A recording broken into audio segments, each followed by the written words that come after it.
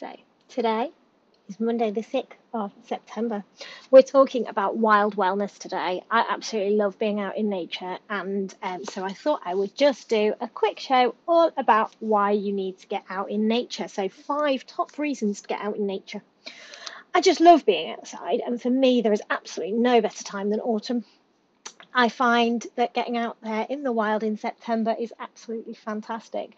And so I thought this month we would have a wild wellness month. The weather in Britain is so unpredictable, so I apologise to those of you who live in different parts of the world. But here in August we had a washout this year, so we're hoping for a little bit nicer weather in September. But we are British, so we'll get out even if it is raining.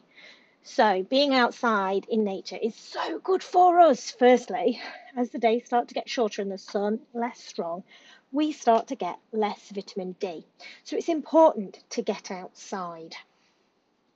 Vitamin D supports our immune systems as well as our bones and teeth. So it's especially important for growing children, pregnant people and women who are menopausal or older. Today we've got quite a few quotes because I've been reading, and the first one comes from, this is a long title, the correction of low vitamin D improves fatigue, effect on correction of low vitamin D in a fatigue study, EVIDIF study. Satyajit Roy, Anthony Sherman, Mary Joan Morian Sparks, and Olga Schweiker and Crystal Hunter. Prevalence of low vitamin D was 77.2% in patients who presented with fatigue after normalisation of vitamin D levels. Fatigue symptom scores improved significantly in all 5 subscale categories of fatigue assessment questionnaires. Isn't that outstanding? Number 2. Getting out in nature in some way is so linked with us moving. And movement is so important, isn't it? Not just for our physical health, but also for our mental health. Movement supports our bodies to produce hormones which help us to stabilise our moods, making us feel so much better. The next quote is from a Harvard Health Review article, How Simply Moving Benefits Your Mental Health. Your mind and body are innately connected, and while your brain is the master control system for your body's movement, the way you move can also affect the way you think and feel. Isn't that brilliant? That we can affect the way that we move, the way that we feel by the way that we move.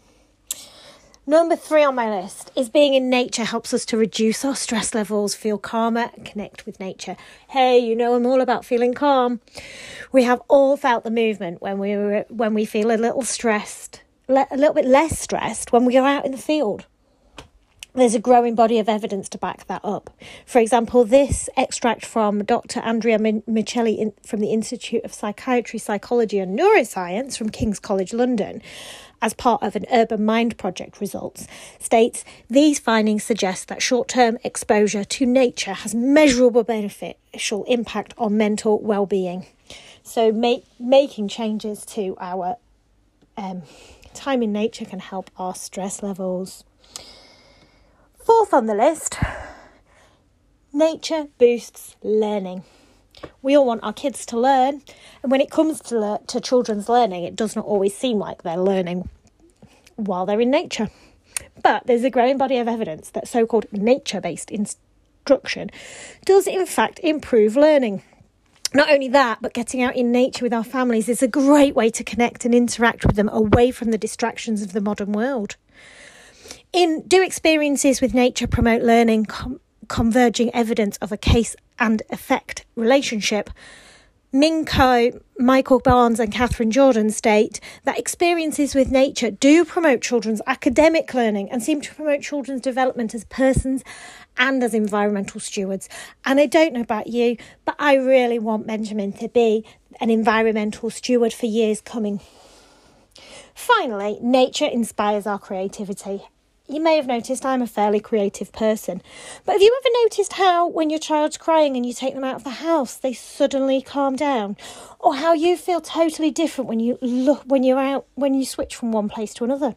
Changing our atmosphere and our surroundings has deep impacts on us both physically and psychologically.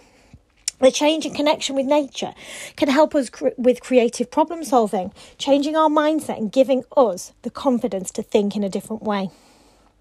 In Creativity in the Wild, Improving Creative Reasoning Through Immersion in Natural Settings, Ruth Ann Atchley, David L. Strayer and Paul Atchley state, here we show that 4 days of immersion in nature and the corresponding disconnection from multimedia and technology increase performance on a creative problem-solving tasks by a full 50% in a group of naive hikers. Isn't that amazing? 50% better at creative problem solving. So, what's next?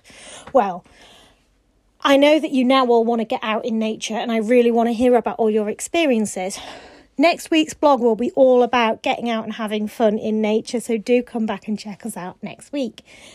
If you want to stay up to date over on my social media all this month, as well as in the Facebook community, we're going to be talking about wild wellness. We're going to be getting stuck in and sharing ideas. So why not join us? See you next week.